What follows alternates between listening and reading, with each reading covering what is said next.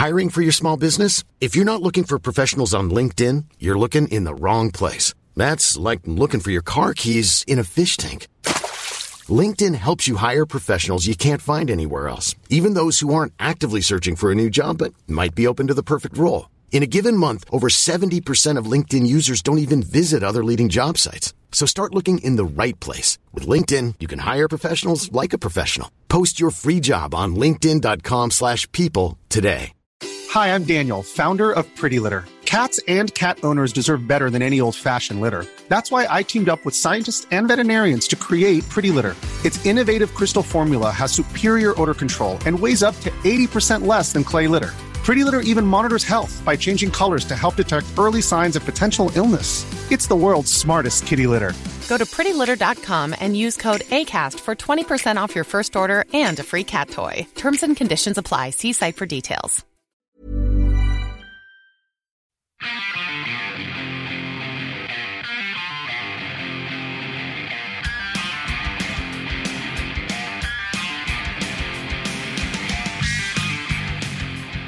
Now we're recording.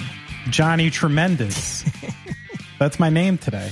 What do you think? Johnny. No, isn't your porn name is it's your middle name and the street you grew up on.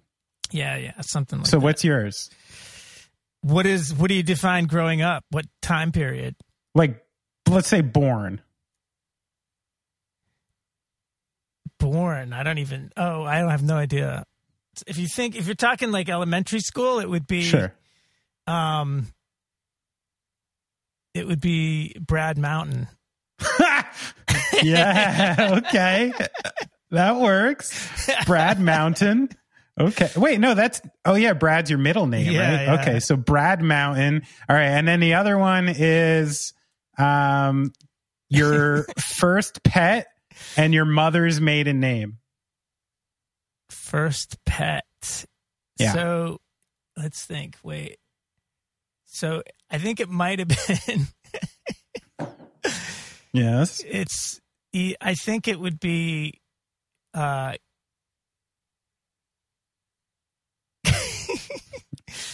a minute. So we had a couple dogs when I was a kid, and I don't remember which came first. What's really young. I mean, for the sake of us doing a podcast, which one had the funnier name? I think it was Gunther. Yes. McCallum. Wait, Gunther what? McCallum. Oh, that's not that much fun. All right. Gunther had some promise because then, I mean, we started this interview. Did we talk shit about Germans? In the intro? We talked shit about Germans at the beginning, and then we praised Germantown towards the end, which I thought was very ironic. Yeah. Okay, because I was going to go ahead and do it again when you said Gunther. I was like, oh, okay, Shiza porn, you know? but now I feel bad. But I just did it again. Do we have a large German listening audience? We probably don't, right? You see the numbers. Yeah, no, it's not huge. We do have... Not huge. I can't remember. I haven't zeroed in on Germany. I've just looked at Europe sort of as a whole.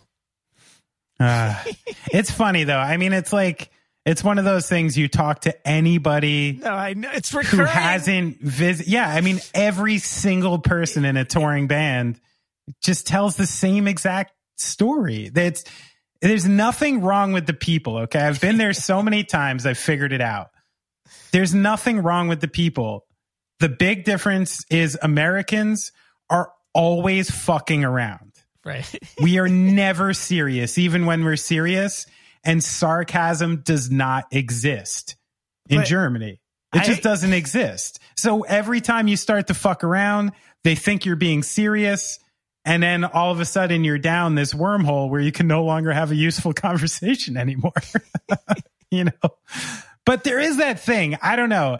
It's hard not to think, like I said in the interview, that every once in a while they're taking your pants down, you know, maybe because you're American and, you know, you've been pretending like you're exceptional for so long. Let me take this small opportunity to take your pants down a little. You know, maybe that's where it's coming from. It's become part of their thing and it works for them. I think that's what it is. I mean, Give me a Spätzle any day. So I have a funny story about Nothing is a great band. I've been a big fan for a while, ever since Tired of Tomorrow. Kind of been following their work when they recorded with John. But the funny thing that happened that really tied Nothing into my everyday narrative is that the phone, I've had the same phone for, I don't know, 8 years or something. I don't like changing these things. And the first song that pops up anytime I plug in my phone in the car, anytime I start a party shuffle, is the song ACD, which is track 4 on Tired of Tomorrow. It's called Obsessive Compulsive Disorder. And the song's badass, but basically it goes, right at the beginning. There's a big riff and a groove. And my son obviously has heard this fucking thing about 5,000 times because I plug it in, it starts, and then I put on whatever music I'm going to listen to. And maybe about a month ago, he just started asking me to let it play through. Right. And I'm like, okay, cool. Like, I'd rather listen to fucking this than Sparkled Stories on the way to school today. Like, cool, let's get down with some Nothing. And then it turns from like just wanting that song to like, Daddy, play the record. Let me see the front.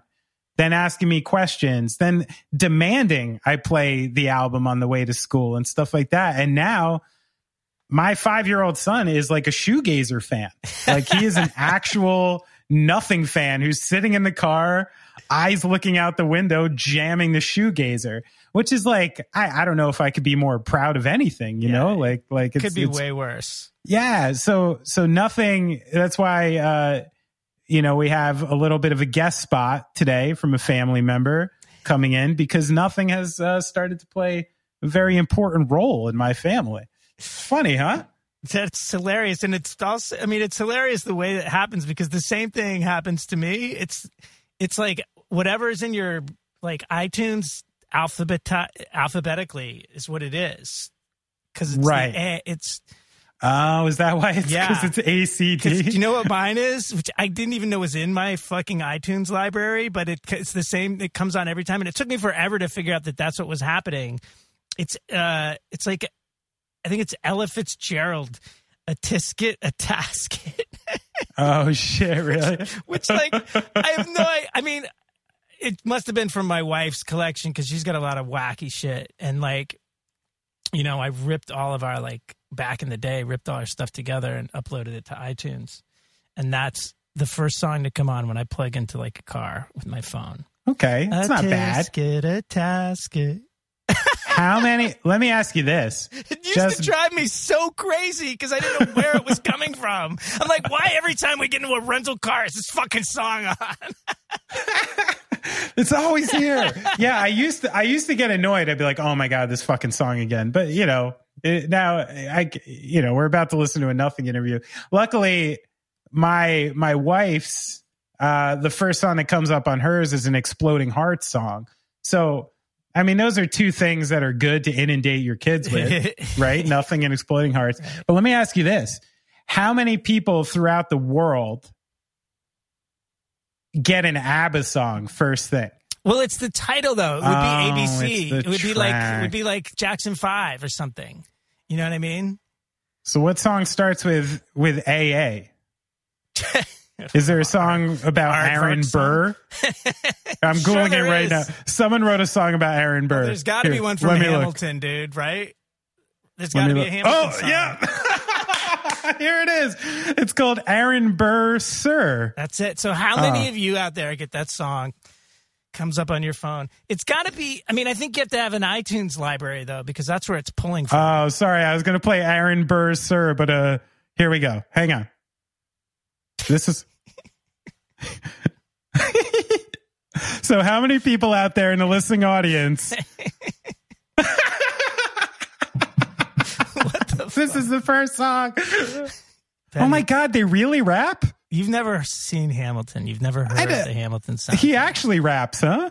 Oh my God. You're so lucky that you've completely, I shouldn't say it's not like Frozen, but yeah, my kids have been into it for so long. They can rap the whole fucking record. My kids. Yeah. It's insane. Yeah. And it's a lot my of nieces, there's 3 of my nieces, and they sat in a park and literally ripped an entire Hamilton song, going like verse to verse, like they were the fucking Beastie Boys or something. They were like trading off verses. Yeah. I'm like, oh my goodness. Yeah, I've witnessed it, dude, for the past fucking 3 or 4 years. Well, I guess it's time I saw Hamilton, huh? No. It's okay. It's okay. I saw the version that they showed on TV where they just filmed the play. Yeah. It's impressive. It's an impressive feat, but it's whatever. It is what it is. Yeah, I mean, I don't know how many ways I could say that, I just don't care. Don't care that much. Do you know how many kids have learned about history from it, though? Really, for that, it's a huge success, and I applaud it immensely for that. Yeah, that is pretty cool. Because it really has taught a lot of kids stuff that there's no way they would fucking absorb otherwise. Good point. Brad, I'm going to do something we never do. You ready for it? Fart into the mic? No, I do that every time. I'm going to talk about our Patreon before the episode starts. Because I finally remembered. Because I'm such a bad promoter. We're both not the best whores in the world. But we did start putting some cool stuff on there. That Chris Shiflett episode from last week, there was a good extra like 10, 15 minutes of fun chat that we threw up there. Yep. So if by the end of this episode, you're not super annoyed by us and you thought it was good at all, do something to help us if you want. How's that for a pitch? That's great. It's a great pitch, dude. Okay. What's the link? Say the link. Patreon.com/goingofftrack. Right. Me and you are the worst. We should just be asking for like checks by mail. If you like the way we sound, please put anything you can in the mail to P.O. Box 7782. And then we'll mention your name on the program. Okay? Check or money order preferred. We're the worst. We got to youthen up. How are we going to get more contemporary? Should we get like a 19-year-old like co-host? Oh God. Just to just so we don't, so we're not boomers. Maybe we could get a 19-year-old producer to take care of all the tech stuff, so that I don't have to keep up with it. There you go. Because every time you try to do something, you need to like Google instructions, right? Sometimes, yeah. Half the time. Let's listen to this great interview. Yeah.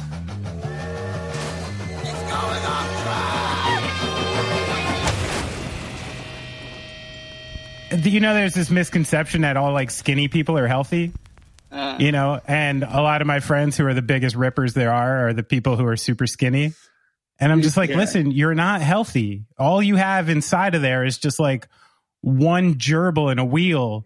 Just kicking around like looking for some cheese, You're not doing well on the inside. The skinny guys are always getting away with it. It seems like. Of course. They never get bellies from drinking for like years in a row or anything. But then at like 45, they get the super obvious beer one, the one that just sits right in front. The pregnant belly? Skinny fat. Yeah. Skinny fat. How's your body doing these days? It's bordering, what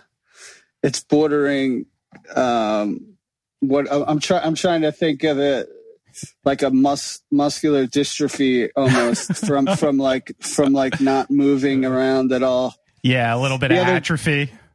Yeah, atrophy is actually what I guess I was looking for. Yeah. I the other day I was really jammed up like trying to get these interviews done for Europe and they were all in text, so it was just like a whole day's work. Yeah. And I looked at my phone at the end and it said I'd taken 9 steps throughout the day.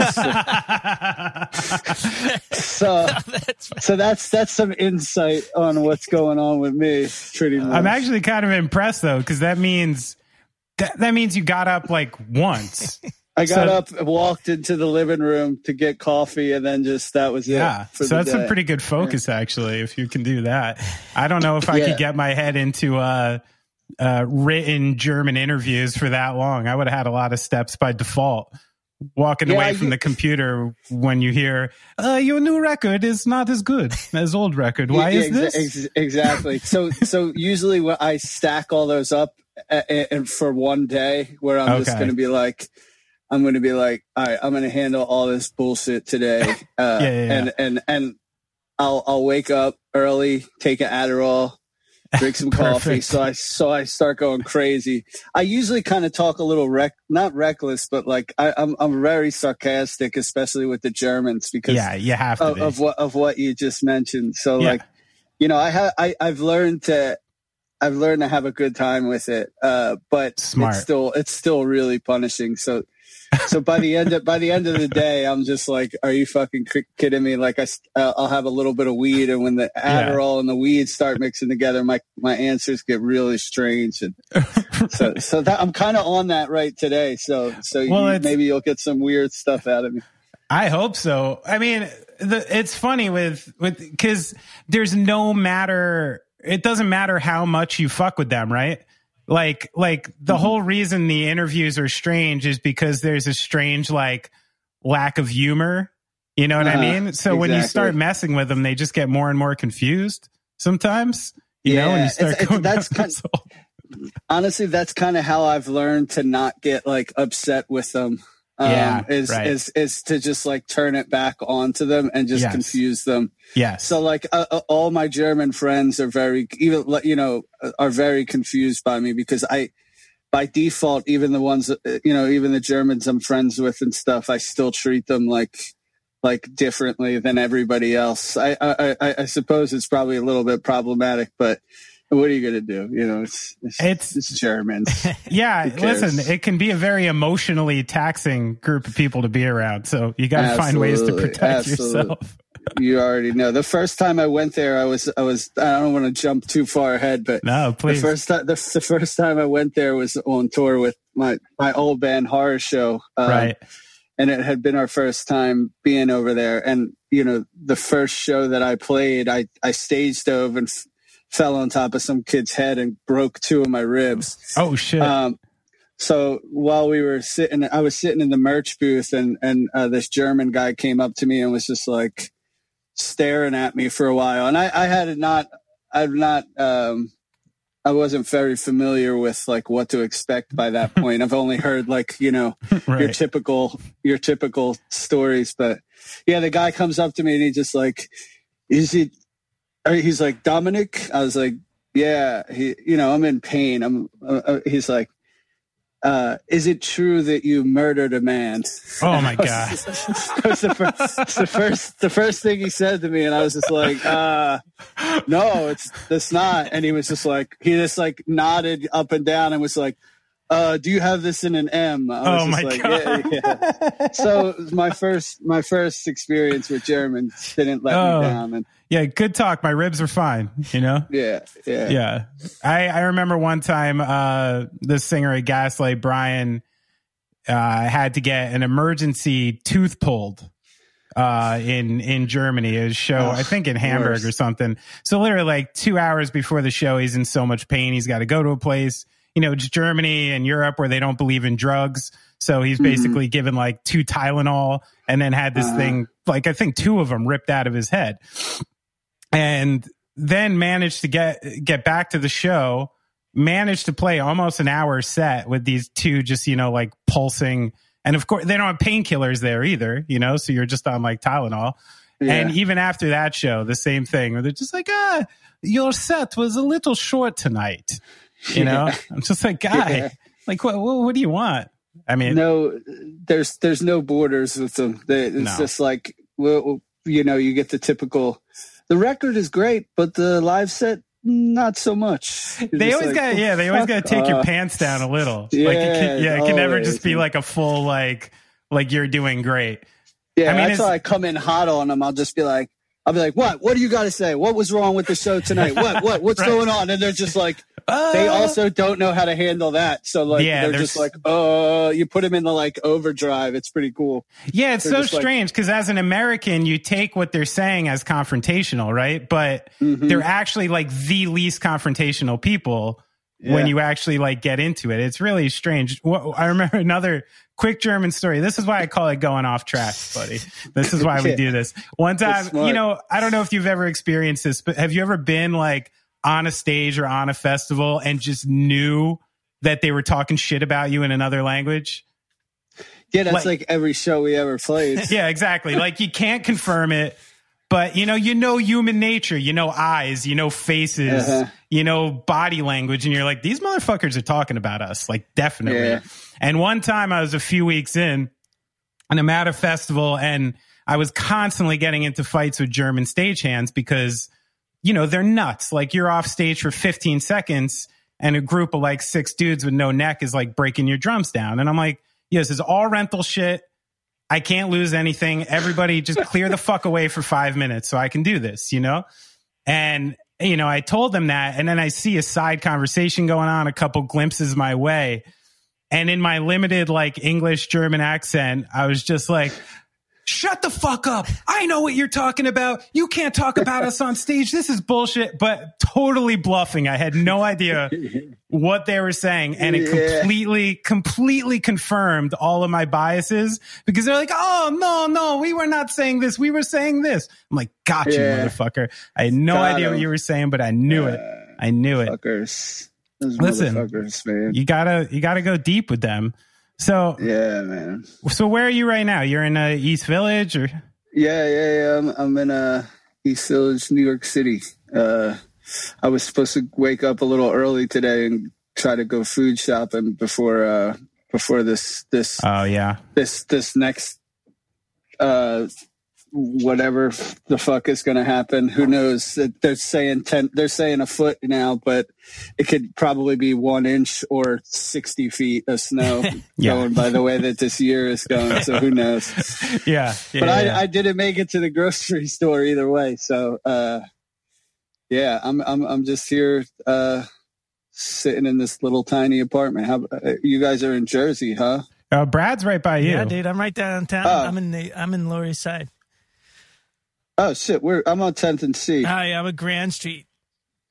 Nice, we're neighbors. Yeah, I get up there all the time, dude. My kids take guitar lessons from that guy on the corner of like 6th or 7th. You know that little shop there? Oh yeah, that sounds great. Yeah. That guy's cool. So yeah, he follows us on Instagram actually. Oh really? Nice. Yeah.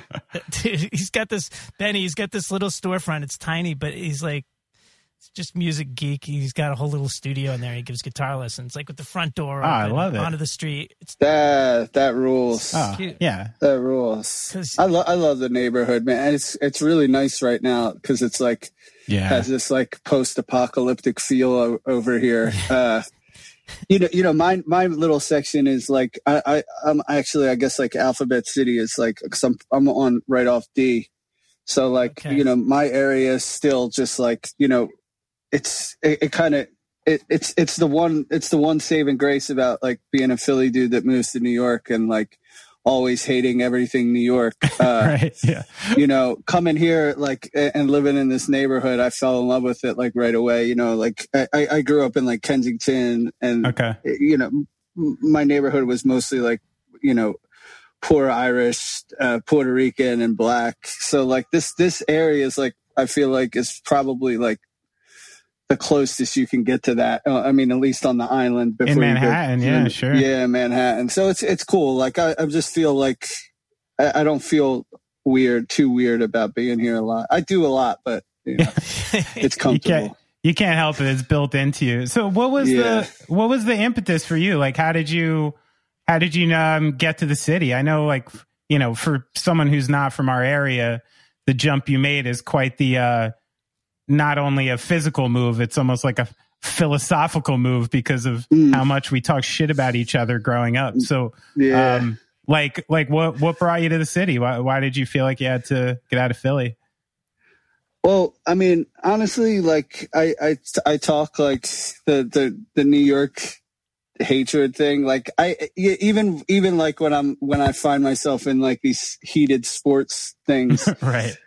Which is like kind of dependent like on the year, to be honest. I'm in and out of following a lot of stuff, but I've never really been like agitated by New York teams, more just like New York fans. And I think it was more not even really about the sports. It was just I liked confrontation, to be honest. But you know, that thought never crossed my mind moving to New York. It was more about just like leaving Philadelphia, which is something that I always knew was going to be something that I would do. And every time I had done it previously, it had been a complete failure.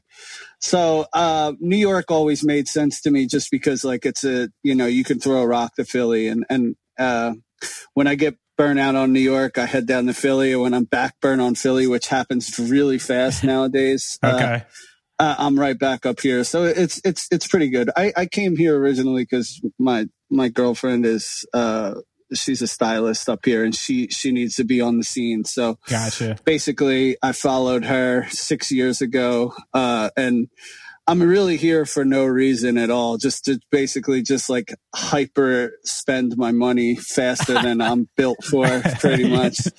Otherwise, besides that, I don't really leave the house very often. I mean, nobody does right now, but yeah, I think I missed like the 10 years ago. I would have probably really taken advantage of living in New York, but now I'm just like, I just moved here to sit inside of a small room, basically. And how old are you? 39. 39. That's a good time to come to. I mean, you know, it's interesting. A lot of people at that age, you know, if you came in like your mid 30s, you know, I found the same thing living up that way. It's not necessarily the party, the dinner. You know, there's that aspect of city living, which is going out, which is like the going out culture where you're, you know, never in the tiny apartment you rent. That's the reason it's tiny. But the other thing it offers, and, you know, just from knowing a little bit about you doing research, is like it offers that like anonymity where you get to exist without anybody knowing you exist. Do you kind of like enjoy that part of New York? Yeah, I mean, it's honestly, it's great. And you can be involved if you want really easy, and you can kind of fade into a crowd unknowingly really easy as well. So I do really like that. And that's always been like my favorite part about New York City. It depends on, you know, like however you're feeling. I'm sure you can fathom that I've had my New York week-long benders where I ended up in some really strange places, and but for the most part, for me, it's just been a kind of like a retirement home. Yeah. Now, when's the last time, like I know all bets are off in quarantine, but what you guys were you were all holed up in a house somewhere, right? In this last record, right? Like, how did that come to pass? And were you actually like stuck there when the shit hit the fan, like the Rudy Gobert night? Yeah, man. Shit was kind of crazy the way this happened. 2018, the end of 2018, I actually was was New Year's Eve of 2018 heading into 19. And I was in this apartment, in the same seat that I'm in right now. Nice. Just staring at this, staring out the window, kind of listening. What floor are you on? Just to paint us a picture here. Fourth floor. And perfect. Directly out my window is, like a 25-story housing building. So I basically just and it's balconies. So I just there's this Dominican dude that lives across from me that's like covered in tattoos, and he's just always sitting outside smoking weed, and we just we often wind up staring at each other for 3 minutes before we realize we're doing it. It happens all the time. It's really strange, actually. But yeah, New Year's Eve, everyone was outside partying, and my girlfriend went to a party and did some shit, and I wasn't really into it. So we were probably fighting or something, and I remember sitting at home, kind of just playing around with the guitar and kind of having this this stress session with myself, kind of, deciding whether I wanted to kind of keep this going, or, we're leaning into 10 years this year. So right. For me, like after that last record, Dance on the Blacktop, like I really enjoyed that record. We worked with John Agnello, and that was like a personal goal to work with John. And, but I just didn't really see like what I wanted to see out of it. And it just kind of, we lost a couple members and put some new people back to fill in the spaces, which is really typical for us to do, right. Since the beginning. But there was a lot of indecision on what I wanted to do. And I just kind of was weighing my options, knowing that I was going to be leaning into like, a lot more responsibility on writing again, like kind of reminiscent to like the early days of this project. Right.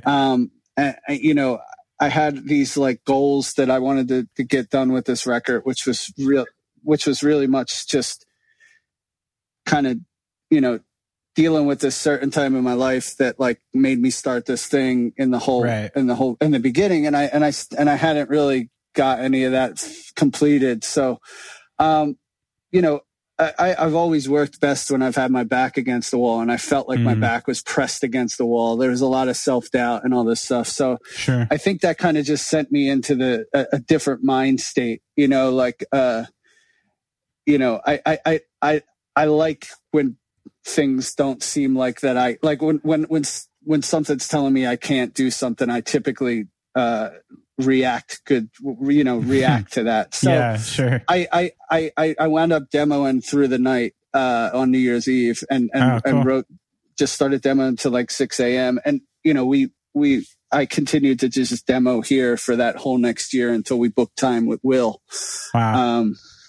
So yeah, when we did book the time with Will, it was supposed to be April.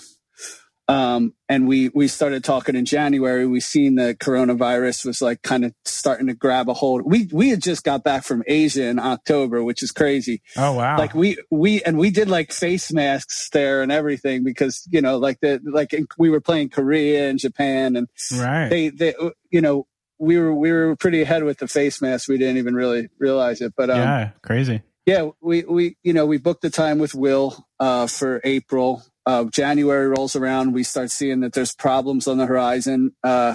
We keep an eye on the situation. We wind up pulling the dates to the beginning of March, and we make a decision like, if we get into the studio and this shit hits the fan, which it looks like it's gonna, we're just going to have to lock in for 5 weeks. And, I see. And we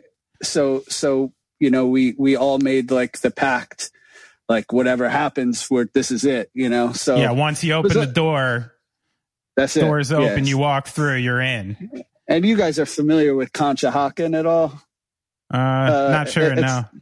It's out like by like King of Prussia Mall outside of Philly. Yeah. It's a ghost town.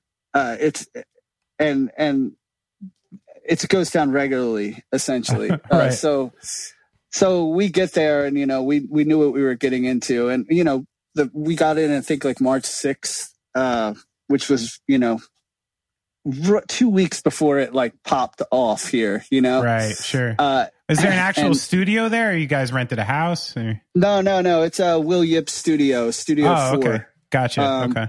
Yeah, so it's like I worked out at Airbnb with this person for a house right next door to the studio, and we stayed there for 5 weeks and kind of watched the world unravel on itself. Yeah, pretty stressful point. Like you remember during that time, like there was like rumors that they were gonna. Everybody's getting those fake texts like saying that they were going to shut down the bridges and tunnels. Yes.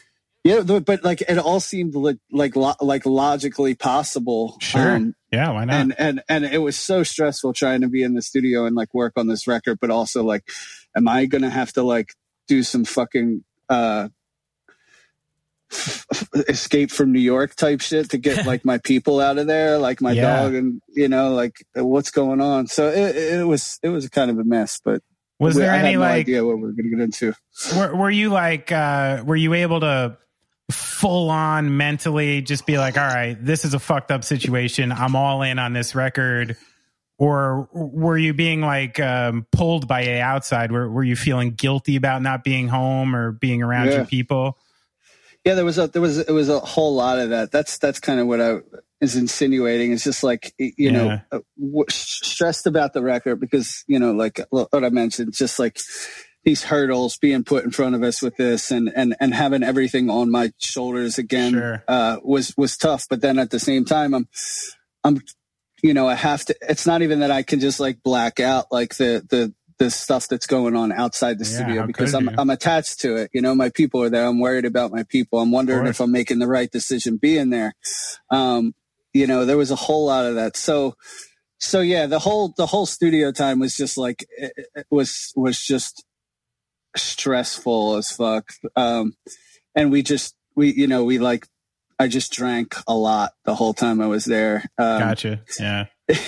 That was kind of that's always kind of the answer by the end of it. Hey, listen, I was like a maybe once or twice a week Scotch drinker prior to this quarantine, and that greatly went up. You know, like there's just it was like all bets are off because, like you were saying, in March, anything was possible. You know, how the fuck were you supposed to know how this was going to pan out? And that type of anxiety is just, it's crippling. Man. So it's crazy though. I mean, you talked about how you sort of work best when your back's against the wall. Now, obviously this time it was something the world did that put your back up against the wall and you didn't have much to do with it this time. But to go back a little, you were talking about how, you know, Dancing the Blacktop was, you know, a record you were very proud of and you got to work with someone you wanted to work with and it was well received and all that stuff, but you still felt by the end of that cycle and by that New Year's that like unfulfilled, you know, where where do you think that came from? You know, I feel like I always have had that in me. So it's hard for me to tell whether I'm expecting too much out of myself or if there's just the expectations are even conceivable in the first part. So for me, I knew that there was a plan. Like, you know, I started this project in 2010, like out of like pure desperation, you know, like I was at my end. And I was looking to grab onto anything. I know that sounds very dramatic, but it's quite like a fact of that where I was. Sure. I was in a really bad place, and I came up with this idea in my head. It was a pretty naive idea at the time that I was going to I needed to like address this 1 decade of my life. This, you know, that 99 to like 2009, 10, you know, that 10 years of my life was, you know, I moved through that period, nonchalantly, like there wasn't things that I needed to address. And I moved through it like the way that I was taught to grow up, you know, to deal with problems. It's just like by avoiding them and moving on, you know, and that wasn't the answer. And it kind of came to a boiling point. You're old Italian, Irish Philly, right? Yeah. Yeah. That's what you do. Like, you drink and you stuff it down. Yeah. Yeah. You know, I came home from prison and, you know, came home to a handful of dead people and, really, my life had been like, you know, blown to smithereens essentially, you know, while you were away, like things got significantly worse. Wow. Yeah. I mean, like my situation myself was obviously not ideal, but like what was going on at home was just like, you know, it was like Shakespearean, you know, like just uncles and some of my closest friends, just like, you know, being involved in like some really terrible accidents and stuff like that. And it was, you know, not being able to see funerals and all that stuff is really hard to swallow, you know, stuff you can't ever forgive yourself for. It's intense. So, you know, and I came home and, it was like, there's no time for you anymore. Get your shit together and move on, you know? And that's kind of what I tried to do. And there needs to be readjustment back into things. And I was fucked up before I went into prison. I was fucked up when I came home from prison. And, right. So for me, this idea that I came up with this like naive idea that like turning back to music again, even though I'd kind of given up on it after, the reason I kind of gave up on music was one of the people that passed was my friend Josh Sherlick, who was like my co-writer in Horror Show. I gotcha. Yeah. He got killed in a motorcycle accident, like a really freak accident. Sure. And that kind of just like, we had all these plans when I came home to like kind of try to start doing what I was doing with nothing with him. Fuck. Yeah. So that kind of just threw us something in the gear there, and it just stopped me from doing it. And next thing I know, when I was home, I was just like within like 6 months, I couldn't get a job, so I was selling coke and I was hanging out at the bars, and like I was just like back to like the shit that I was doing before, which was like. I was surviving, but it was just like, where that was winds a ticking up. time bomb. Yeah. Where it was that a ticking winds time. Yeah. I was on parole. The parole rate in Philly Right. is like, it's 95%. It's like Jesus. 1 out of every 20 completes. So yeah. Wow. Wow. Really? It's that fucking low? That's crazy. Yeah. It's oh nuts. my God. Wow.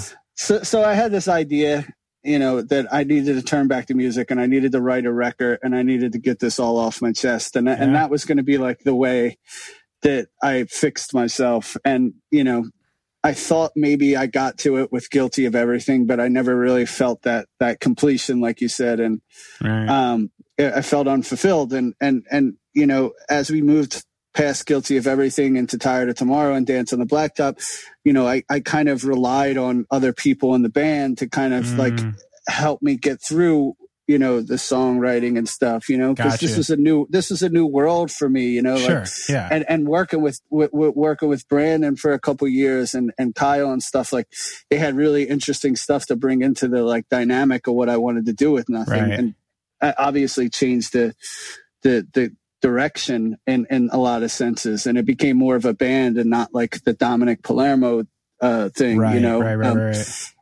And I think I started to realize when I was demoing The Great Dismal that like that I was back to where I needed to be with this thing. And I love everything we've done in the past. It's been like super sincere and meaningful, and it's gotten me, obviously, like has done things that I can't explain for my well-being and stuff. Sure. But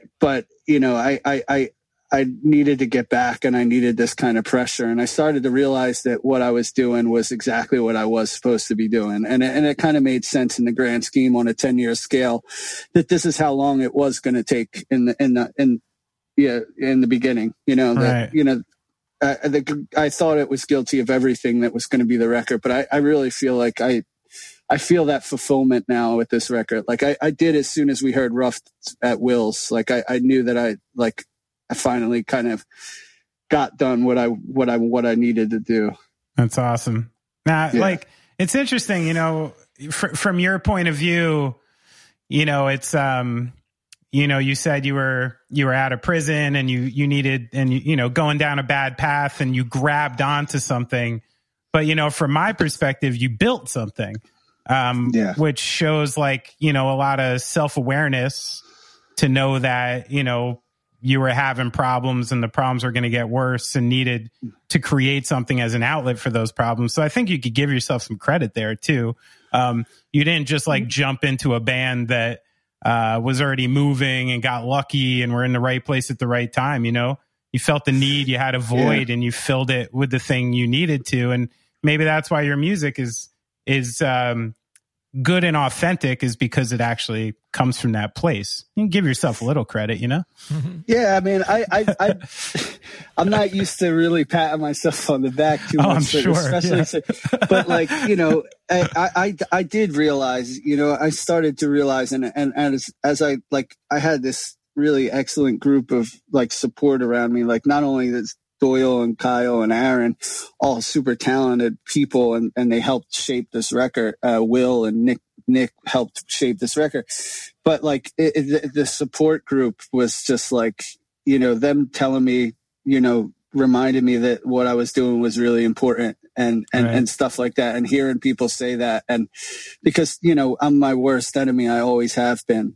So like I tell my things to get myself to stop what I'm doing. And just having them around, really, if they weren't there, then none of this would have happened. I would not have had that extra push, because I quit on myself several times during this. And, you know, and it was really just my own self and the self-doubts getting to me. But, you know, the one thing that, you know, the grasping thing, the one thing that prison did teach me is that I didn't want to be there anymore. Yeah. Sure. and I didn't want to go back. Even though I fucked around for a little while, I think like the out of the desperation that I say, it was like, yo, you're like on your way back there. So like, it's no longer like, if you keep this up, like you're already there. Just like you need to make a move right now. What was your relationship? What was your relationship with music when you weren't in jail? It's strange, man. There's a lot of different levels to it, I guess. You know, I've always been a fan of hip hop, and yeah, me too. You know, I grew up. You know, my early years was always like, you know, listening to Nirvana and Oasis, but also listening to like Eazy-E and fucking like all this West Coast rap, like you know, like, you know. But I've always been a fan, so it was cool to be able to like enjoy listening to Hot 97 for the first time, because my prison was in Trenton, so like we picked up Hot 97 there, and you know, I never really knew what good radio was until Hot 97. And that's a straight up diss to Philly. Oh, dude, I'll take it. Our radio sucks. Our radio sucks in Philly. I just recently moved to your radio, and I'm not stoked about it. No, I miss Hot 97 and Funkmaster Flex. Yeah, man, it was cool hearing that at nighttime. And I had 3 tapes. And one so this when I'm talking about prison, I can get like, you're talking about off track, like, yeah, that's the point. If you talk to somebody if you talk to somebody who's done a bid, they can get really off track. It's like the same as like a guy who goes to military. I feel like they just it's a unique experience, unlike anything that most of the people who are listening to this will probably understand. So yeah. Absolutely. So okay, without like digging too much, but I had a girl that I was like friends with at that time that I was locked up, and I was on a minimum security status. So basically, towards the end of my bid, we would go in like a group of 8 people, and I was like the foreman. It was me, a cop, and then the other dudes. And we would work in these office buildings, or like we would do like grounds work at like cemeteries and stuff like that. We build cubicles and stuff, and everyone was making moves out of those details, obviously. Of course. Okay. Right. So the cop that was on our detail, I won't say his name, just even though, whatever. This is the right time to let people know what cops are up to. Yeah. Well, yeah. You know, it sucks because like he was a dirty cop, but he was also like the coolest one that I could find, you know? Yeah. But I sent him down to Philly one night to hang out at the bars that I was connected to, and I told my people at home, like, yo, if this dude ever comes in, like, take care of this fool. Sort him out. Yeah. So this dude went down there, and he had like they took care of him. He had a night. He had a good night. Like he you know, he met some girls. Like he had like a really good night, and he came that's back. Pretty gangster, man. That's pretty gangster. Yeah, it was cool. It was like, I felt like the man when he came back. He was just like, dude, what the fuck? Like, you guys, if your friends are on. So anyway, from that point on, it was like I could do whatever I wanted when I was out on these details, which I mean, I kind of was, that's what I was planning on, but you know, like little things, like I wasn't bringing back drugs or anything like that. I brought back some weed a couple times and some like Black and Milds and cigarettes during like a drought. But this girl would basically drop these packages off for me, and I'd grab them and I would just stick them in my pants. And then when we got back to the unit, the cop wouldn't strip search me. A lot of the times he would tell me, like, he would have like some McDonald's left over or something like that. He would just be like, just stick it in your pants and like, just don't get caught with it. Right. So like I would go back onto the unit with like fucking 3 big ass Big Macs and like Black and Milds cigarettes and weed just or something in your pants. And I was killing it in there. Like everyone loved me. They were like, they're like, you're the wildest white dude we ever met. You know what I mean? So like I was like kind of like a mini legend in there for a second. It was pretty funny. But yeah, one of the tapes that they gave me, she brought me in a new order tape. Oh, there you go. So it's like a New Order best of tape. So I had that, and I had the Locks, We Are the Streets, and I had a DMX tape.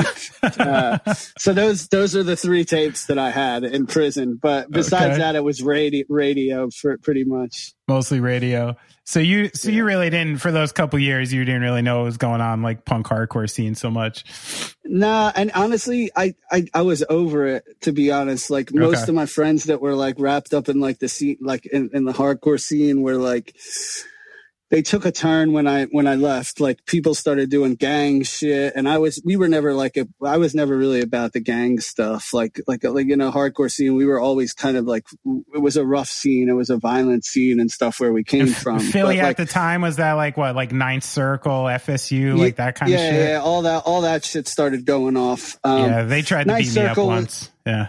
They tried to beat a lot of people up. And that was the thing that I didn't like about that. Like the reason I got into that music was I was always an outcast. I was always the guy getting bullied and stuff like that. And so when they did that, like I was not on board, and a lot of our relationships like really fell apart from that point on, and like they separated.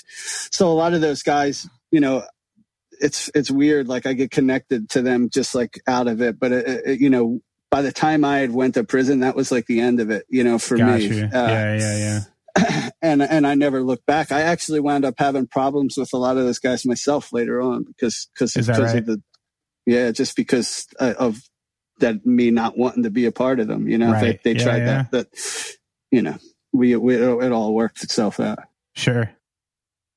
That's pretty wild, man. There's something that seemed to be like a recurring pattern when I was, you know, looking into your story, and there seems to be sort of like a kind of like outsider's fascination with like your past and your story, almost like the people asking you like feel guilty about their own experience or their own credibility and kind of seem to like spin it back on you. Do you pick up on that? It kind of seems like a weird, lonesome spot to be in, especially when dealing with like music press and stuff.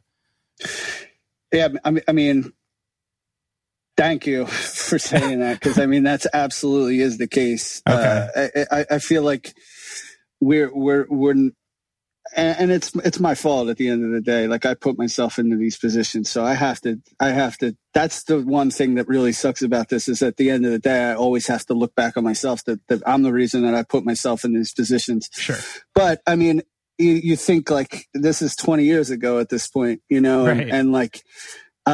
I don't mind talking about this stuff because it was so important about the part of everything that my life embodies. You know what I mean? I don't mind that. The things that get irritating sometimes is like how lazy people are with such a thing. And a lot of that has to do with just like me and who I am, and then what my situation is, you know, and. We don't get we've never been treated fairly by press or anything like that. And I've been vocally like pretty arrogant back to them. So like that doesn't really solve anything a lot of the time.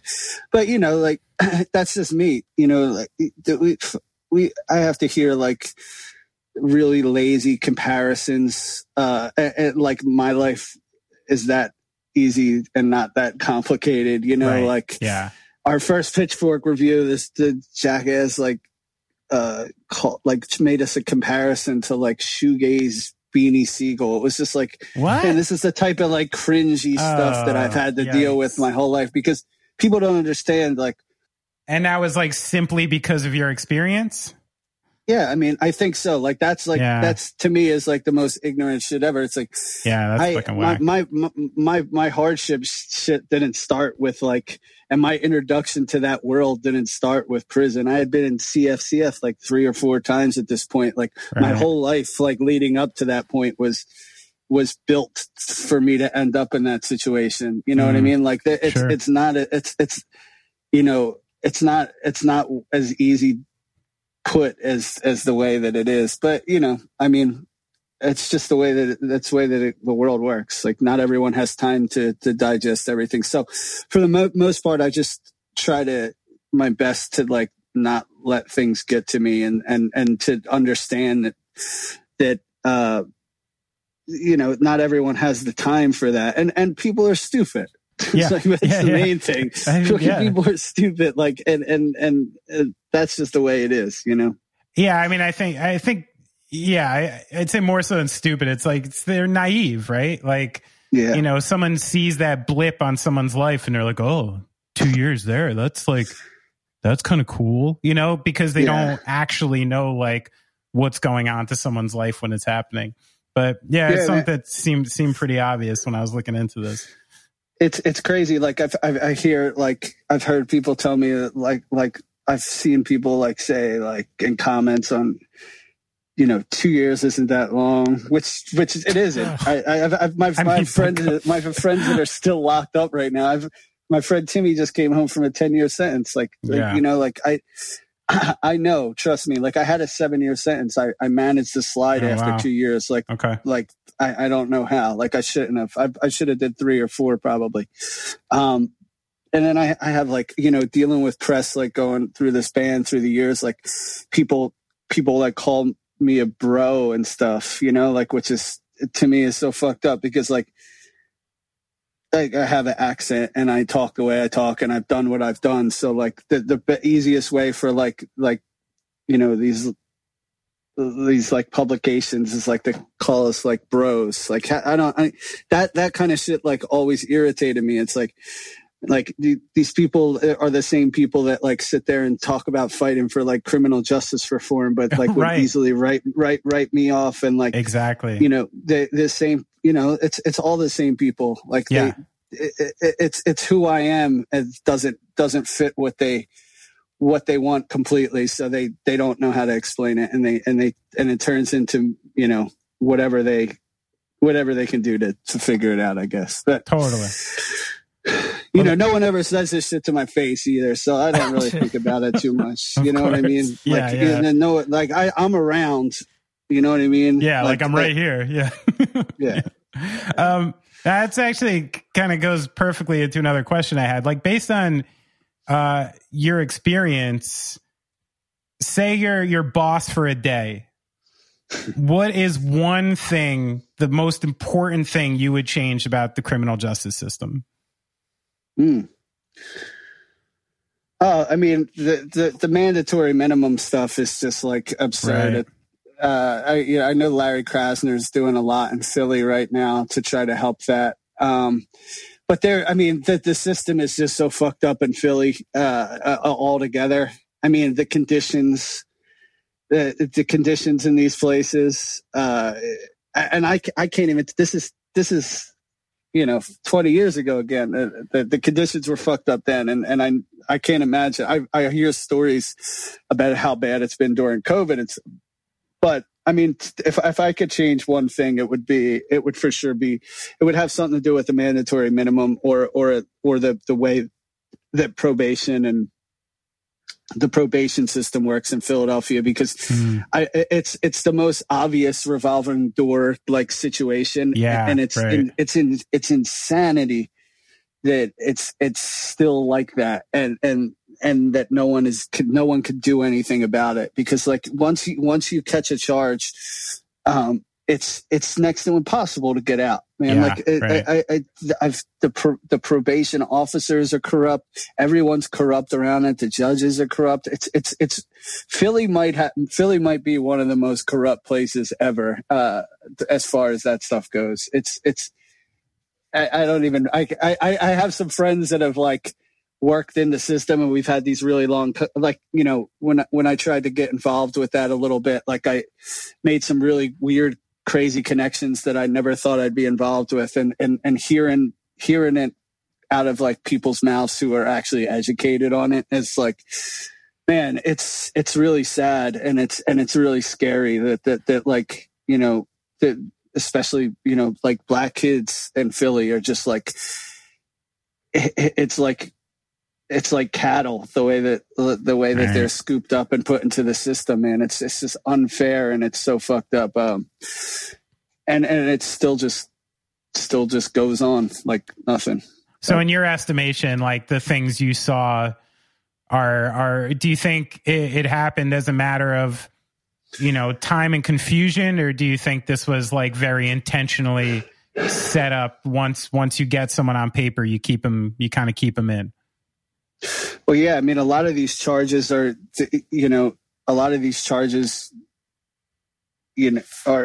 sketchy in the first place, like how these people got arrested, what they got charged for, you know, like cops pulling people over without reason, and little bit of weed for the mandatory minimum stuff. Like, it's like the perfect setup. Right. It's like, okay, you're not going to get any time. We're not gonna put you in jail, but we're gonna give you 3 years probation, and you're never gonna be able to get off of it. Right. You know what I mean? Like, you're gonna get dirty urines. You're gonna, even if you miss an appointment, right, they tack time onto it. So right, like, I have some youngins that are like kids that I've like, you know, grew up with that are got that like are good kids, like union dudes and stuff like that. Like, you know, like and that got like a weed charge when they were 19, right, and they're like 28 years old right now, and they're still on probation. Ugh. And they still have a probation officer, and they never got another charge. They just got more time added on to their probation. And it's like, it's crazy. It's like, how are you on probation? It's like, yeah, it's like, fucking got caught with weed again, or, you know, or like I missed a appointment, so they tack on. It's crazy, man. It's insane. I feel like if the rest of the country really had an understanding on what was going on, there would be like an immediate change, because it's just like, it's absurd.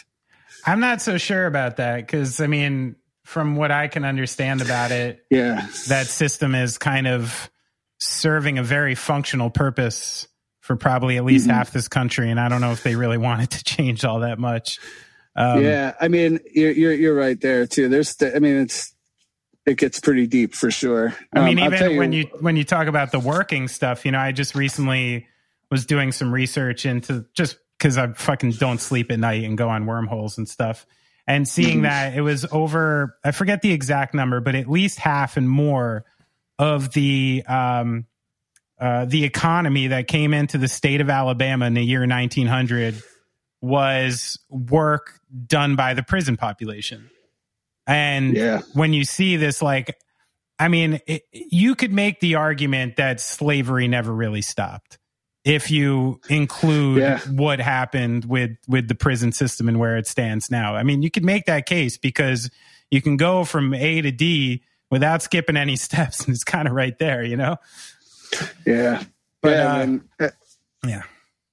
well, I've worked the highways, you know, like I've been out there on the turnpike in Jersey, like in all orange, like picking up trash, looking for like half drank bottles of fucking booze. Like, you know, like I've been there. So like, yeah, you know, I think we got paid 19 cents a day.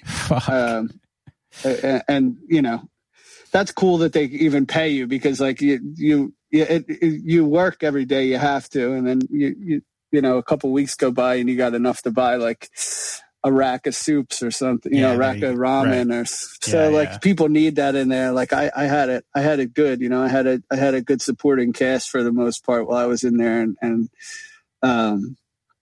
yeah, man, like it's a rough life for sure. So basically, moral of the story: try not to go there. Yeah. Do your best not to go there. All right, let's have some fun now, okay? So I did this for fun because I knew we'd be talking about Philly a lot. So I got 5 fun facts about Philadelphia for you, okay? All right. You ready? Sounds good. Okay. So Did you know 1 in 6 doctors in America are trained in Philadelphia? Yeah, I didn't know the exact number, but I know that that's a thing. I think that's one of the main reasons why the Philadelphia real estate market is like the only one that's like functioning and actually doing well, thriving in this during this time. Interesting. The one thing from Philly that has happened is growing up, a lot of my older friends were from Fishtown and Port Richmond, and they in the early 2000s, they started transition to real estate because they were selling all their parents' homes for them. And now I have this like massive, all my scumbag loser friends from Philly basically all got into the real estate market, and now they're super successful. And, and I get updates pretty much, and I still don't own anything. So, jokes on me, but, that makes sense. And I think a big reason is because of the medicine. It's like the medicine mecca, basically. Yeah. It's something like that. All right. Did you know the Philadelphia Eagle was named after the eagle on posters during the National Recovery Act during FDR's New Deal? I did not know that. That's a fun one. Is that Swoop? Is that his name, Swoop? I don't know. Did I just make that up? I mean, it sounds right. I believe it. I don't think I've liked the Eagles since fucking. Maybe since I was pretty excited for Hurts. But Foles was cool, but I'm pretty on the fence about the Eagles, to be honest. So yeah. Well, you come over and be a Giants fan. So home to the first general. Maybe the Jets. Yeah, okay, that's fine. If you want to live a life of perpetual frustration, just move to New York and be a Jets and a Mets fan. It's actually kind of ties into the nothing's whole vibe perfectly. I think you should be a Jets and a Mets fan. Yeah. So it was home to the first general use computer built in 1946, weighing 27 pounds. Wow. It was home to the first newspaper, the Philadelphia Packet and Daily Advisor, in 1784. And this is one I think you'll like. It hosted the first organized protest against slavery. It was called the Germantown Quaker Petition Against Slavery, and it was the first organized protest against slavery in all of America. So there you go. I never knew that. So you got one good thing about Philly. Germantown, man. Germantown has just always been cool. I always loved Germantown. It's still hip, right? Yeah, I mean, Aaron grew up. Our bassist Aaron, he spent his early days in Germantown before he moved out to the suburbs. But yeah, Germantown has just always had such a fucking cool vibe to me. Like everyone I've ever known from Germantown has been just like a ice cold snake, man. Like just a gangster always. I don't know what it is about Germantown. I always loved my Germantown people though. That's awesome. The ones that are from there. The real deal. Ones. Yeah, the real deal. Yeah. I don't know what's there now. I can't vouch for what's going on anywhere in Philly anymore. Okay. So you said quickly that you're from Kensington, and well, kind of. I grew up in like Wissinoming, Frankfurt area first. Okay. And then when my old man left, my mom had to pick up extra work, so I moved down to Front in Indiana from like I guess like 8 to 12. I lived down there. Okay. So I'm a Blue Line baby, man. Like I've been up and down like the Frankfurt L tracks pretty much my whole life. Got you. From like Bridge and Pratt to like K&A. Blue Line baby. I never heard that. That's great. Yeah. So my sister went to Drexel and dated a guy from Kensington, and I went out to eat with this guy once and watched him eat a bunch of Scrapple. Okay. Now, can you explain to the people not from Philadelphia what the fuck Scrapple is? And do you love it as well? I mean, honestly, it's gross. I mean, what is it like, even? It's just loose meat? I think it's just like leftover stuff, just pressed and then fried. Right. I think it's all pork. I'm pretty sure it's all like byproduct. I think it's weird. Like when you press it, you can kind of see some hairs in it sometimes. Oh, no. Like, and by hair, I mean like you'll see like you'll just see like not like a fucking long black hair or something right. Like you'll see it like you'll kind of just catch like some peach fuzz or something on it. It's pretty gross, man. I've never really been a fan of Scrapple, to be honest, but okay. I pretty much will eat anything that's put in front of me. Okay. But it's funny. My grandfather, who actually I lived with in Kensington, he had an apartment on Front in Indiana, like right across the street from this big yellow library in this park, which if you go there right now, it's like easily one of the most fucked up places you'll ever see in your entire life. What's that? It's just like, it's overrun because they have like, anyone could openly shoot down there now again. Oh, okay. And it's just mayhem, man. It's like watching like The Walking Dead for real. Like, it's insane. And it was bad in the 90s too. It was just as bad in the 90s, maybe, when I was down there. Yeah, he would cook like shit like that all the time. Like, kibasi and like Scrapple. It was just meat always. There was never anything else. It was my mom's dad. He was a boxing corner man, and he worked at Henley, BC. Oh shit. Which was like a really famous gym, and he was a corner man and trainer, and he trained with Sugar Ray Leonard Holyfield. He was friends with all the fighters down there. They loved him because he was a drunk.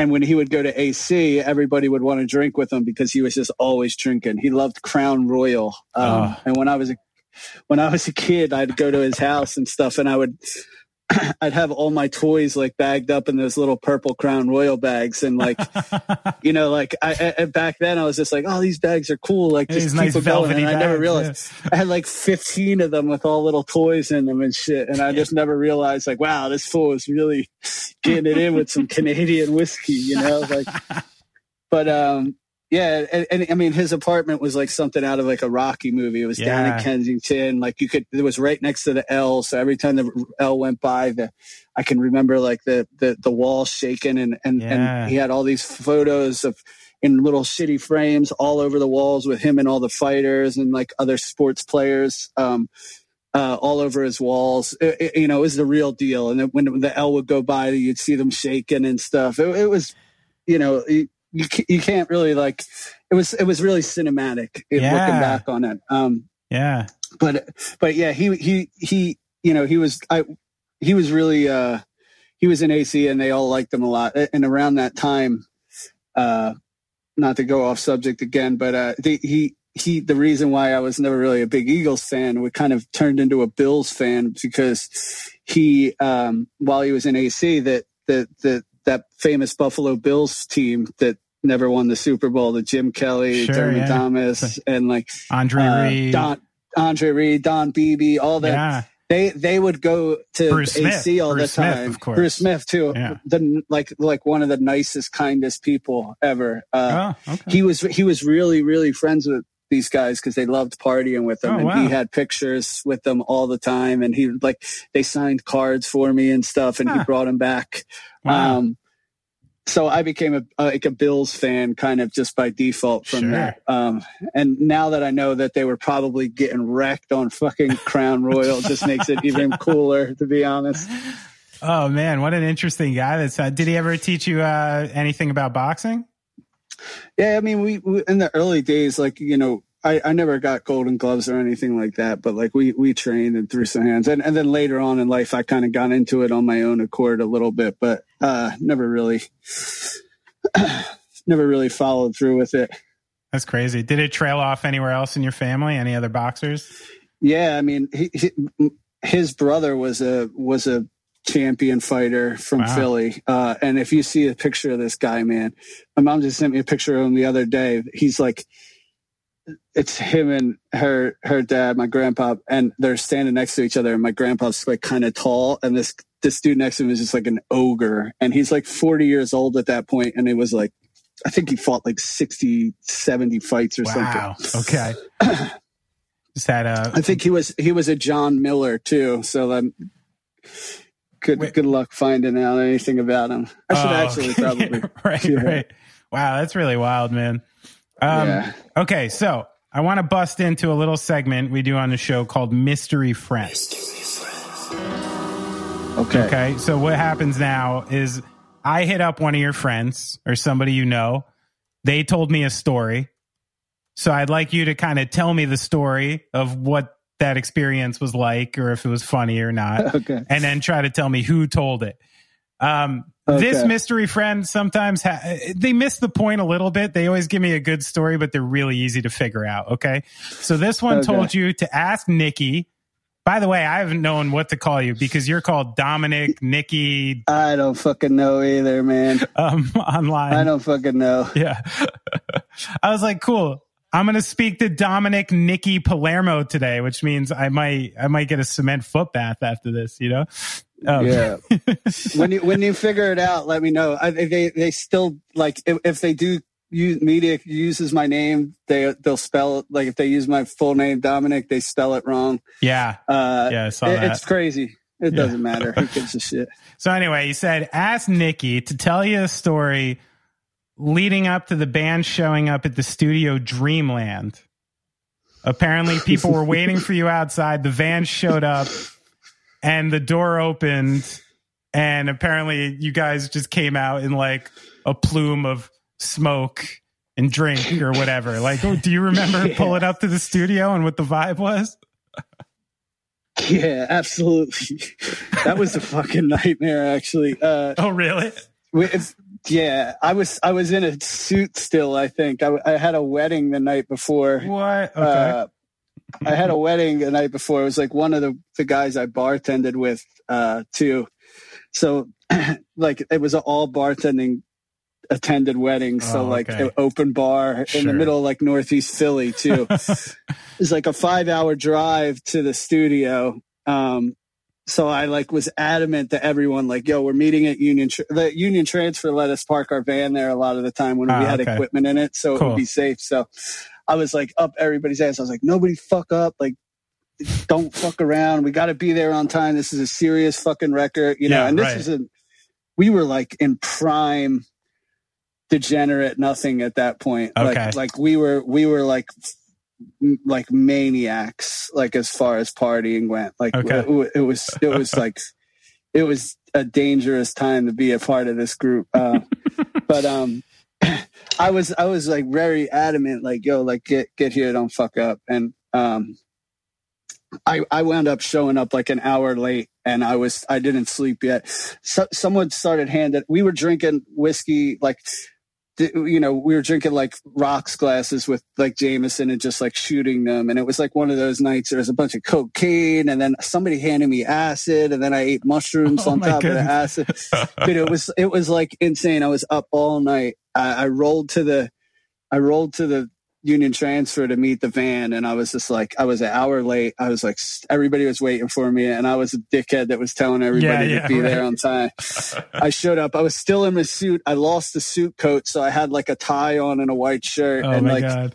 It was a mess. Getting to the van, I was like, yo, I need to go to sleep before we get to the studio. Yeah. So So we get there, we're like 5 hours late for the studio. And we open the door and John Agnello's standing there, like greeting us. He thought we were dead because like I was the only one that had his cell phone and I was passed out with it in my pocket. No. So like he didn't know if we were coming or not. And we just opened the van, and like when we opened the van, like we all just kind of like stumbled out of it. Like and it was a pretty intense situation for sure. That was day one of the studio.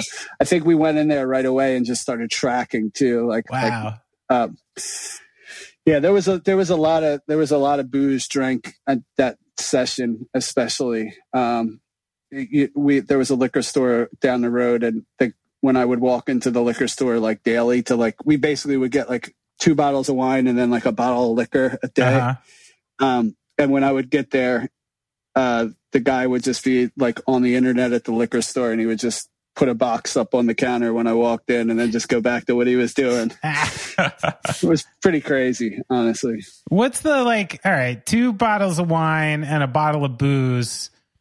And then a whole lot of beer and, sure, and other and shit whatever too. else is happening. But what's like your schedule through the day that you can actually work? Are you taking it slow, or are you just going for it right off? We said 2:00 was our time that we could start like drinking. Basically, we like set a rule. It's pretty early. Yeah, it's pretty early. It was pretty early. You know, I told someone else that before, and I was like really proud of it. I was like, no, we had like a time limit. Like we had to start it too. But we would literally be like sitting there, like, especially me and like Brandon, we would be like 1:58, like sitting there with like a can of Modelo and a shot of tequila. Yeah, like, right. All right, come on. It's wanting 2:00 to show up a little too bad. Yeah, I mean, we were waking up at like 10. You know, we'd have a breakfast together, and then we'd work for 4 hours. It's, you know, it seemed like a long time to be working. Oh, it seemed like ages. Rules. We had some rules. What were the other rules to keep it together? That was really it. No drinking before 2. That was like the most important rule, because we should have put a cutoff at the back end of it too. Yeah, sure. It really got ugly a couple times for sure. Yeah, I heard another one about tequila night while you were cutting the piano version of Us, We, and Our, but I was told it got a little tumultuous, and we should maybe not get into it tonight. Unless you want to tell that story. What happened with tequila night? I rolled into the liquor store and I seen that they had a display up for I said Los Migos, the George Clooney one. Oh, okay. Yeah, it sounds something right. like that. They had it. We actually rolled to the studio, and it was like we went to the liquor store at like 6:00, so we had already been drinking. So that was a bad idea, because we wound up buying like 5 bottles of shit, and like we bought all this weird shit. Like we were trying to drink something different like every other day or something, like, you know. So like we got some fucking Pernod the one day, and then we got like some weird Sicilian like aperitif and stuff, like weird shit, you know. But they had a display up with George Clooney, and we all thought that was hilarious. And we bought like this Casamigos. That's what it is. Casamigos. It is Casamigos, yeah. Yeah. And we drank it, and for some reason it turned Brandon into like a complete psycho. Like he can't really drink. He was new to drinking, like 5 years of it, and but like, you know, I'm like a full-fledged alcoholic. Like I've been drinking in bars and working in the bars. Like I can drink like not a lot of people could drink like me. Right. But they you know, he like turned into like a really ugly bad person that night, and you know, we recorded that song live, just Nick playing piano, and then Brandon in a isolated booth, and me in an isolated booth, and then Agnello in the control room, and we were just talking to each other and just like kind of talking shit to each other in middle of in between takes, and it got kind of real, right? It got real. Yeah. I you know, there's probably audio recorded of this somewhere, and I can't wait till Agnello pulls it out one day, because it was pretty good. Like, I think, you know, Agnello said something about like me being the lead vocal, and for some reason it got Brandon really upset. And he was like, "Oh, the lead vocal," or something. I thought you pulled like a no doubt on you or something. Yeah, for sure. Like the rest of the band, but you know, it was hilarious that he was just tripping. Like he didn't seem drunk. He seemed like he had taken drugs or something. Like so, the alcohol must have really did something to him. So that night, I stopped talking to him, and we separated groups a little bit. And then that night, apparently, he was outside. Like, I don't know if it was Agnello or somebody else, like, seen him. He was like out in the side yard of this thing. He was out in the woods, and he was like talking to himself and like talking to a tree. Oh, wow. Outside. Jeez. It sounds like he got his hands on something a little more than the tequila, doesn't it? Yeah. Maybe. Who knows? It was kind of hard to get anything out there. Right. Wow. Who knows? Intense. All right. So I'm assuming you can guess which mystery friend told me this. I guess that was Agnello. Yeah, it was John Agnello. Yeah. That's great. He even said on Tequila Night, he's like, Nikki and Brendan really got into it. I had to step in and read them the riot act. He said, I said to Kyle in the control room, should I step in or see how far this goes? He told me I should stop it immediately. So, yeah, it sounds like it got pretty heavy because John's such a chill dude. Like imagining him like getting in the middle of a fight. I'm like, what? Oh, yeah. I don't think he understood what he was getting into when he did this record with it. And by the end, I mean, I talked to John kind of frequently, you know, like, sure.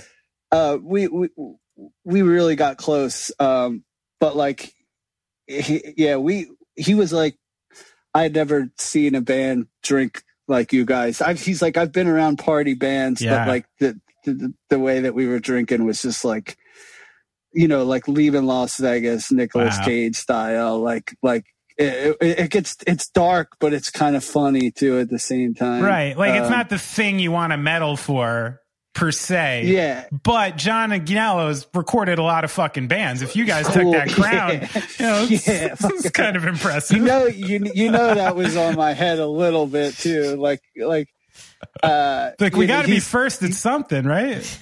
Yeah, exactly. Yeah. You know, they recorded Feel the Pain there at Dinosaur Jr. and that like that pop in the top in the beginning was as a Glenn, I think Glenlivet like 20 year or something. Ooh. And it's just like that pop, you know. They recorded that at Dreamland and he was talking about it like the first day. He was like, yeah, by the end of their session in 5 weeks they had like 10 bottles of scotch on the wall on the in front of the control mirror. I was like yeah, you're going to see a little bit more than that. Oh, you took that as a challenge, didn't you? Yeah. Big time. It's like, dude, like we're, you know, there's only three of us drinking. You know, it was only me, Brandon, and Kyle, and then John occasionally nicked it and drinks. So like, I can picture it in your head, almost like Dinosaur Jr., huh? All right, Philly motherfucker, here we go. Yeah, like I'm never going to play guitar as good as Jay, but like. Sure. But I'll drink more than him. You better stay out of the way when it comes to the, you know. That's fucking funny. Anyway, then we got out of that record, and then we somehow made it out of that. I don't know how. Yeah, you made it. It was a good fucking record too. You keep making it back. Hey, Brad, do you have that thing queued up for me? I do. Should I All right. Yeah, it's time. So, see if you can hear it. So this is the first time. This is absolutely the best podcast I've ever been a part of, just to let you know. Oh, that's good. Thank you very much for your attention to detail. So, all right. So this is the first time we're ever doing this. This is a... Correct. Wait, what should we call this, Brad? We need music for it. This is a guest host. Guest question? Guest host? All right. So we have a guest question today. Lay it on, Brad. Okay, one more time, buddy. My name is Vicky. Why did nothing be I name it nothing? So that is a guest from, as you guessed it, my son, Zeke, who's a big Nothing fan. And I told him he could ask you a question today. So I know it's a little amateur, And you've probably answered it, but please answer my son's question. It's honestly one of the questions that, like, I feel like I change my answer to every time. So it's a common one. He's not a German. Treat him with respect, please. I honestly was just about to say, is this a German? They kind of sounded the same. My name is My name is Zeke. Why do you name the band Nothing? Is this a philosophical question, or you tell me? Oh, that's fucking awesome. Shit, man, that's awesome. All right, so answer his question. Okay, well, a lot of this, the narrative around Nothing and like what it embodies was very much kind of created in that maelstrom of literature that I was reading when I was locked up, and kind of continued reading when I came home. When it all kind of started with a little bit of Russian stuff, Dostoevsky and Gogol and stuff. Yeah, and it quickly transferred over to a lot of the French stuff and the existentialism and Sartre. I think Nausea was really the highlight for me of being falling really in love with this idea. And I think right around that point when we started this band, when I kind of gave it a name, I was reading this Thomas Ligotti stuff, and he kind of talks about like the process, which is life, and kind of being pulled from this like peaceful state of like nothingness into like a screaming, loud, pain-filled world. Yeah. Fuck yeah. And that's kind of where it stemmed from. Early on was kind of that. But also I was only planning on releasing like a demo or something like that, and like making like really rare, weird, obscure tapes with this originally. So I thought it would be kind of a good troll too, because it's like kind of this ungoogleable thing. Right. And it wasn't until shortly after that I realized that I had only set myself up for like failure once again. But the joke was on me, as it usually is. So, turn back on you. Well, that's Tears funny, of the Clown. Now I got to explain to my son who Dostoevsky is. I'll send them some Thomas Ligotti stuff. You could leave it for him. I'm sure that's what you need right now. Yeah, I'll just slip it into the book collection for when he's ready. Yeah. So what's the most common and dumbest joke about your band name? I mean, the Who's on Third shit kills me. Yeah. And everyone who it's kind of like darkly humorous. Like we had this conversation, like I kind of invite it sometimes just to like watch people like think that they have come up with something that like no one has thought of yet. And it's like, really? Oh, be like, yeah, it's like I told my mom I was listening to Nothing and she didn't understand. I'm like, really? What? Like, wait, what do you mean? Like, yeah, like what is it? That? Like, no, like it's just like, yes, like she didn't get it that I was like actually listening to something. I was just listening to a band called Nothing. I was like, dude, that's fucking brilliant, man. That's hilarious. It's like, imagine like being that oblivious to think that like I hadn't heard this before at all. Yeah. You were dropping some dime on you. That's the best way to do it though, is to bring people in that way, to make them think. I mean, at the end of the day, they're trying to make you feel good. You know what I mean? So often if you force yourself to repeat, if you force someone else to repeat something, then they often just know how dumb it was the second time they say it. Yeah, exactly. I mean, I can't even get people to spell my first name right after 10 years of doing this. So this really does, I don't really give a fuck about much, to be honest. No, what's the point of it?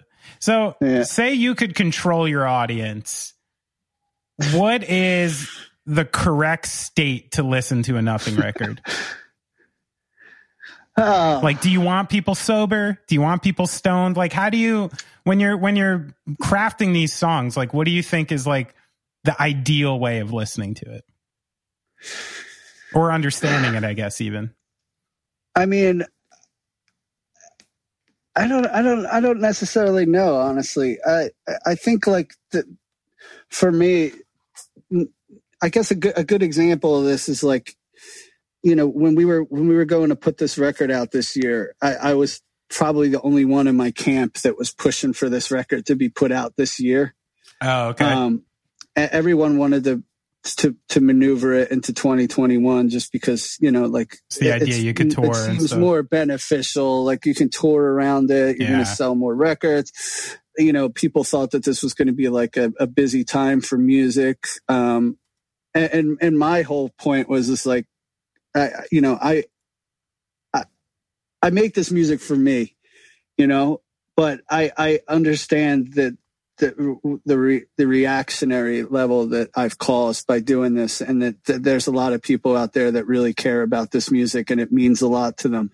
And this is, you know, around this point, I had a couple friends, I had a lot of friends and acquaintances and people in Philly kind of, you know, they passed on. There's like this fentanyl craze in Philly has just been like really tragic. I've seen a lot of people that I've gone to school with, a lot of people, friends of brothers and family, like everybody's been really affected by that. Yeah. Plus I had, I had Riley from Power Trip, you know, he passed on, and then Wade from Iron Age. Right. So the one thing that I've managed to compile through this life is experience and not being in ideal situations. And I knew this was not going to be an easy thing for people to get past. It's really affected a lot of like, it's affected everybody, but it's affected musicians and a lot of my peers in the industry in a lot of really awful ways. And I, you know, I've foreseen a problem, and I still do. This winter, I think, is going to be exceptionally difficult, and unfortunately, I really hope I'm wrong, but I see a lot of problems and more of this kind of stuff happening. But you know, I just wanted to get this music out because I felt like it needed to live in this year. It was really embodied this year for me. And I know that there's a lot of people out there that this could help lift them or help them get through like something. And for me, that's really important. So as far as like how I want people to perceive it, if they're making an effort to perceive it in any way, that's all I could really ask for. You know, I guess that's the best way to put it. I love that. It's a beautiful record. It really is. I really got into it pretty deep. I had listened to it when it first came out. I got into it really deep in the last couple of days, and it's cool. And I'm a big fan of your group, as you know. I've been hitting you up for a while about that. Yeah. And I really like the progression. I like that you're trying different things and expanding and not staying in the same exact wheelhouse. I think it's really clever and it sounds great. I'm totally into it. But I'm going to let you out of here. We got you for 90 minutes and I appreciate it. So this is my last question. I honestly had a really good time talking to you guys. I appreciate there's, you put some work into it and the questions and stuff, and I that's always much appreciated. So thank you. Oh, no worries. Thank you for doing it, dude. So you talked a little about so much of this is a culmination of your experience, and I've heard you talk about this in a couple interviews. And since I'm someone fascinated with it too, I have to ask: besides for death, what is the closest version of peace that this earthly existence can offer you? Like, what's your perfect day? Which makes you feel at peace, besides for this idea that our existence ceases and then you'll find peace? Well, I'll tell you that I don't really understand the concept of like peace. To be honest, I don't know if I've ever really felt it complete peace before. Sure. I know I have these have these instances where I feel invincible. And I think that's probably the closest that I could get to be feeling at peace. And I think that's like when I say invincible, I think that I achieve some sort of level at some point. You know, a lot of the time it's after a bender where I only sleep for an hour and I wake up and I'm still a little drunk, or, you know, I feel like a lot of those days start like that, where I just trudge on. But it's basically, it's those days where I'm most connected with what I think this existence is. And then I don't fear it and I don't resent it, and that I'm at one with it being as, you know, truly as chaotic as it all is. And those kind of days is when I feel the most at peace, because I feel like I feel like that I'm walking through fire, and being unscathed. So it's I guess it's kind of a weird place to be. I mean, a weird way to explain it, but like, you know, being able to walk through that fire and have it not harm me. Yeah. And kind of like laughing as I'm doing it right. is when I feel most at peace, because to me, I don't think that there is a true peace. I think that's what peace is, you know, right. is being able to sit there and have everything affect you, but be able to control it all. So yeah, that's awesome. It sounds liberating. Yeah. So just get on a bender and then sleep for an hour and wake up and start drinking again. Yeah. I don't know why I thought of that. That's a moment. I honestly just some of those kind of days, and I don't have a lot of them left in me, I don't think, unfortunately. But yeah, you feel like you can just do whatever you want at those kind of days, and it's a nice feeling. That's why awesome. Being on the road with us for 30 days straight is like. Meanwhile, I'm thinking on those levels, and like the other dudes in the band are probably like looking over at me, like as I'm trying to explain this, like, what the fuck is this dude talking about? I gotta get home. Well, I gotta be honest with you, man. I did the research to this interview, and sometimes I walk away going like, I think me and that guy would get along, and you're one of them, because I bum people out all the time. I freak people out all the time because. You know, we're talking for like 90 seconds and I'm already on death, or I'm already on, you know, something else. And they're like, Jesus, like, I just want to catch up about your family, you know? So some people just, you know, have an ability to see through the bullshit, and maybe it's, you know, maybe it's who you are, or maybe it's the culmination of your difficult experience. But, you know, some people just want to expose it to the bone and get down there. Some people don't, you know? Yeah. So. Yeah. Thanks for being one of the searchers. I appreciate it. Oh, thank you for putting it that way. I really appreciate it. So no worries, man. Well, thanks again. Take care of little Zeke too, man. Yeah, that's it. Do him you got him playing drums already, huh? Yeah, he's rocking out a bit. Yeah, you're a mean dad. You know he's just going to be the drummer in every band. Listen, now, for sure. I already told him about publishing. He knows. I'm like, listen, kid, if you're going to play drums, you're still going to write the fucking songs. All right. Don't be like me. Yeah. Don't be like me. Yeah. Don't worry. He'll learn from the cautionary tales of his father. I'm not going to spin a yarn that's incomplete. Good shit. We're pulling for Zeke. Yeah. Let's pour one out for the Z man. Hey, thanks again, guys. I appreciate it.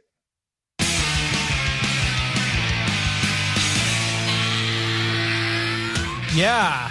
Yeah, Brad Mountain. That's me. What's up, Brad Mountain? How's it going? You know, it's disappointing. We went through so many things in this interview. I feel like I was on a human roller coaster. It was great. I enjoyed so much of this interview and really enjoyed talking to him. We didn't even get to the Sixers. There was like, you know, like when I first hit him up about doing an interview, literally my pitch was like, yo, come on, going off track. We'll fucking talk shit about the Sixers and maybe some other stuff, you know? Didn't even get to it. Could you hear me back here with my fingers crossed? Like, come on. Like, please. Don't talk about something I can't talk about. Come on. Let's do some... Let's do the social media sites. So, I totally forgot what I said now. These guys are Band of Nothing. Band of Nothing. Band of Nothing. Instagram, Twitter. You know where we are. We've already propped our Patreon account. You can also, if you're a little more frugal or like most of us these days in the midst of a pandemic, and you still want to do something, just give us a great review on iTunes. Or you can give us a little tip on Venmo at Off Track. That's all we need, man. It's just to know you're out there listening to us. You know what I'd like to see, Brad? Do you know how that a couple weeks ago someone left the comment on iTunes that was essentially like, it was a little sexually explicit, you know? He was saying that he would turn down oral sex, any number of things to listen to an episode of Going Off Track. Right. At first I was like, why can't the two be simpatico here, you know? Like, I don't know why sex and our podcast are mutually exclusive. Maybe should I lower the tone of my voice? It is a podcast. To make it a little sexier? Maybe I should. You and I'd say, we don't talk about it much on here, but we both have a past in our past. You know what I mean? Yeah. And I think both of us enjoy some sexually explicit content. Honestly, it's fun. Yeah. So I'd like to see somebody trump that review that I saw on iTunes with an even more sexually explicit, and not like, oh, I just like, you know, like went down on my girlfriend. Like, I don't want to hear stuff like that. I want it to sound like a Teddy Pendergrass song. You know, tell me that you were listening to Going Off Track with some scented candles and some hot oils with like a fake bearskin rug, you know, maybe with a nice bolognese on the stove. And just, I want the whole mood to be sexual. I want people in silk. I want them in ascots, you know? You feel me on this? Yeah. Sure. Okay. So this is my quest to the audience. Please make me happy, you know? Make Benny happy. And if you can't do that, then just make him a Wikipedia page. Still hasn't happened. All right. It's crazy. I don't know how many times I got to ask for it. Let's wrap it up. Let's get out of here. Thanks again to Nikki. The new record is awesome. Everybody listen to Nothing. And thanks for listening to the program. Have a good week.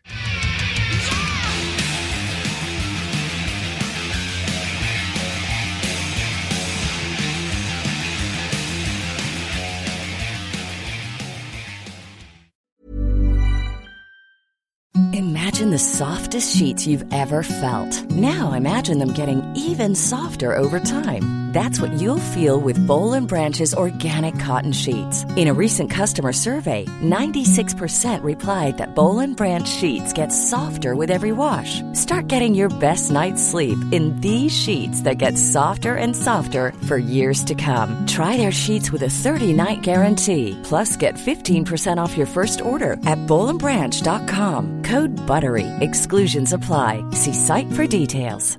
Even when we're on a budget, we still deserve nice things.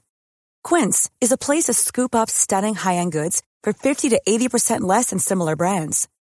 They have buttery soft cashmere sweaters starting at $50, luxurious Italian leather bags, and so much more.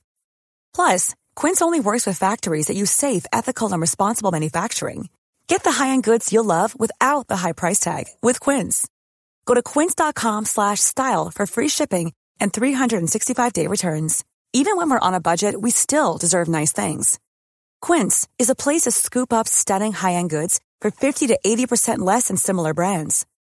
They have buttery soft cashmere sweaters starting at $50, luxurious Italian leather bags, and so much more.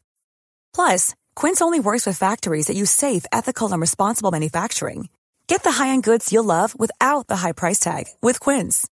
Go to quince.com/style for free shipping and 365-day returns.